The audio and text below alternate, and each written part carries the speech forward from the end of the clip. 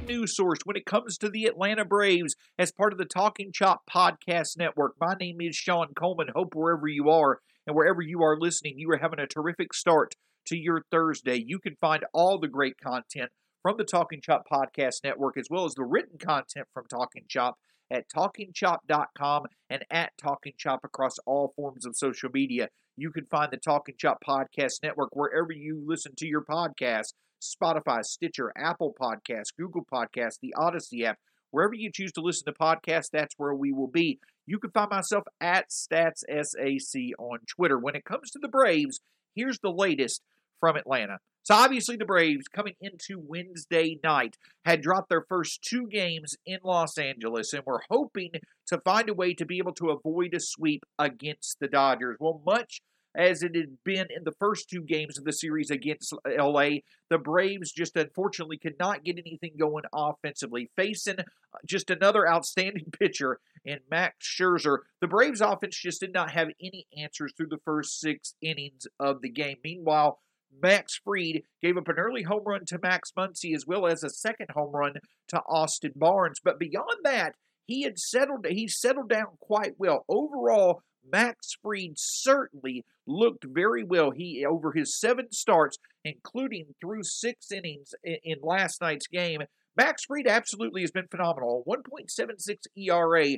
over his past 7 starts, and through 6 innings in last night's game. Yes, the Braves were losing 2-0, but for the second straight night, the Braves pitching had done its job. Just like Charlie Morton on Tuesday evening, Max Fried absolutely did his job on Wednesday night. Well, then the Braves, though it seemed like even being behind 2 runs, it just seemed like the Braves were very much out of the game because they could not get anything going on offensively. They finally found some success. Eddie Rosario, who obviously was making one of his first few starts in a Braves uniform, connected on an opposite field home run in the top of the 7th inning to give the Braves, to allow for the Braves to tie the score and give them new life in the game. And then in the top of the 8th inning, after Tyler Matzek had come on and prevented the Dodgers from scoring in the bottom of the 7th, Dansby Swanson connected with the home run to make the score 3-2. So the Braves certainly were showing late life, just as they did on Monday evening.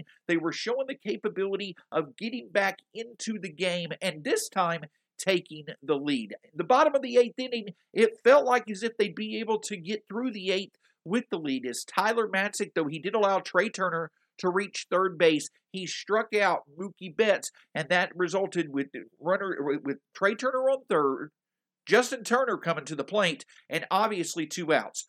Then Brian Snitker took Tyler Matzek out, brought Chris Martin in, and unfortunately the rest was history.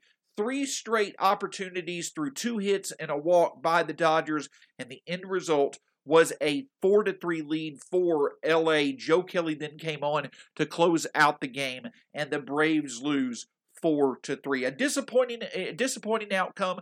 The Braves starting pitching was certainly there. The offense did its job by coming back late, but unfortunately the bullpen was not able to hold the lead. A bit of a questionable decision by Brian Snitker with how well Tyler Matzek was pitching. Instead of letting him face Justin Turner, and with how well Matzek had been pitching as of late, he goes with Chris Martin. Unfortunately, the Dodgers are able to come back, and the Braves get swept. Overall, a fairly disappointing stretch of games for the Braves, though not all that surprising against the Yankees, the Giants, and the Dodgers. I mean, really, when you look at it, when it comes to the Yankees and the Dodgers, right now it's pretty easy to say those 2 teams are just more talented than this version of the Braves. So being swept in all 5 games against the Yankees and the Dodgers, yes, it's a bit disappointing, but unfortunately the timely hitting wasn't there in those games. Of course, there were some pretty questionable calls by the umpires, among other things. The Braves did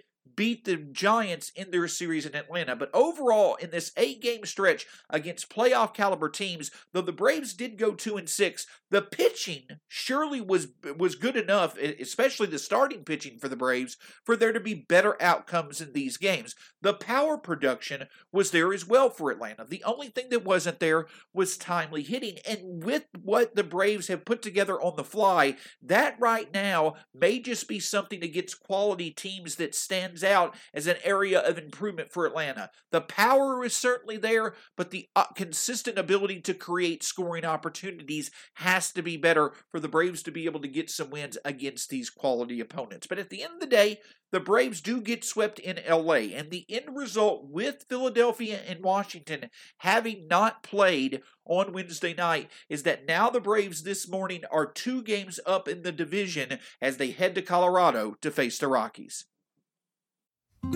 Support for this show comes from Sylvan Learning. As a parent, you want your child to have every opportunity, but giving them the tools they need to tackle every challenge, that takes a team. Now more than ever, educational support tailored exactly to what your child needs can make all the difference. That's why parents have trusted Sylvan Learning for 45 years as the ultimate teammate in their child's educational journey, instilling in them a love for learning and a passion for reaching the next level. And Sylvan's Insight Assessment can identify gaps in learning and areas that could be of concern for your child. It's a 360-degree view into your child's learning that you can't find anywhere else, and helps ensure that your child didn't miss something in school that might put them at a disadvantage in the future.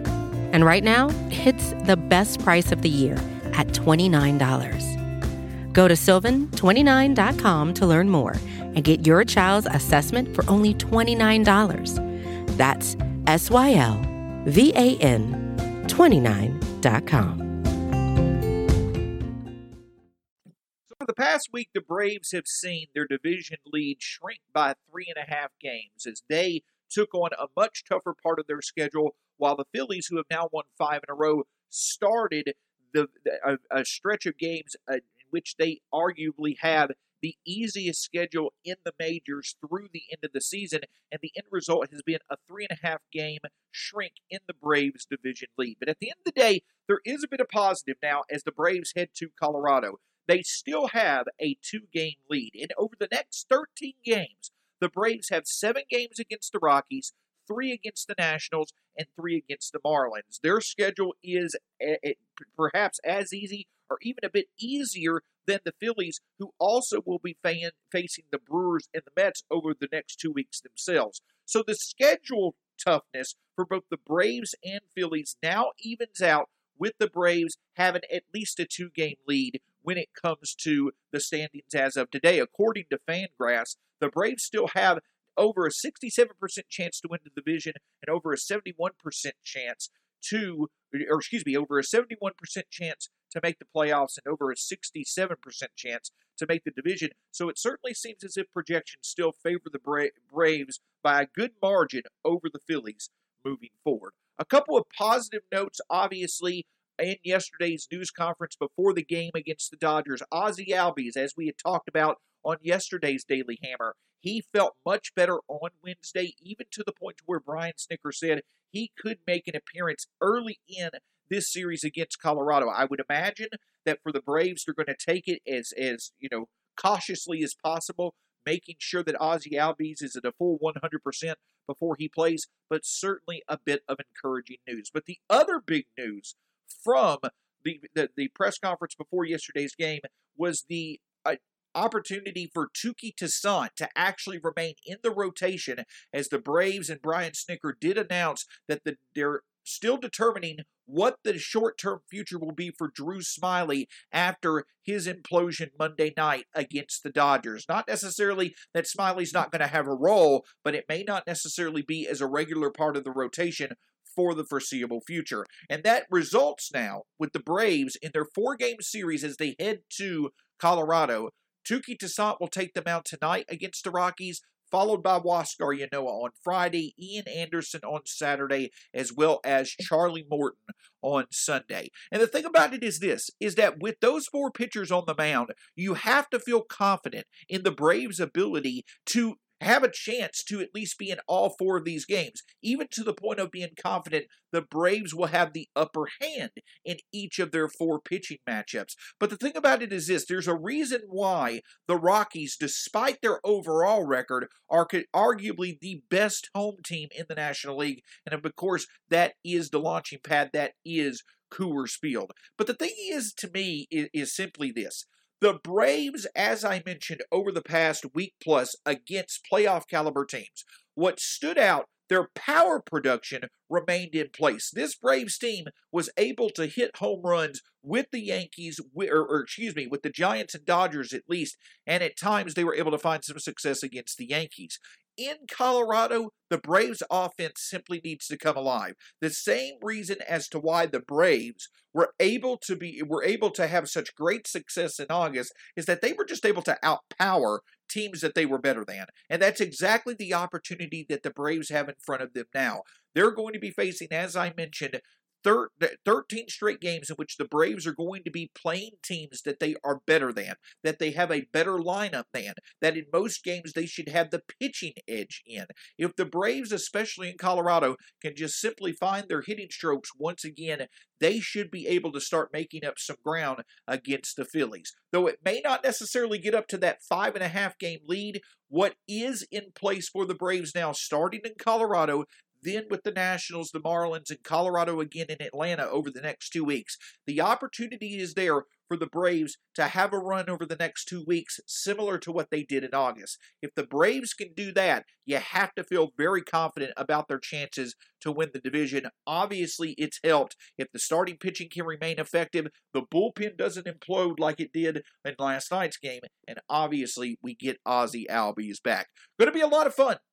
Always fun to go to Colorado and play a few games with the Rockies. Hopefully, it'll result in some needed wins for the Braves. Of course, you can find the Daily Hammer, the Talking Chop podcast, and the Road to Atlanta podcast, as well as all the great written content from Talking Chop at TalkingChop.com and at Talking Chop across all forms of social media. My name's Sean Coleman. You can find me at StatsSAC on Twitter. We'll be back with you tomorrow here on the Daily Hammer.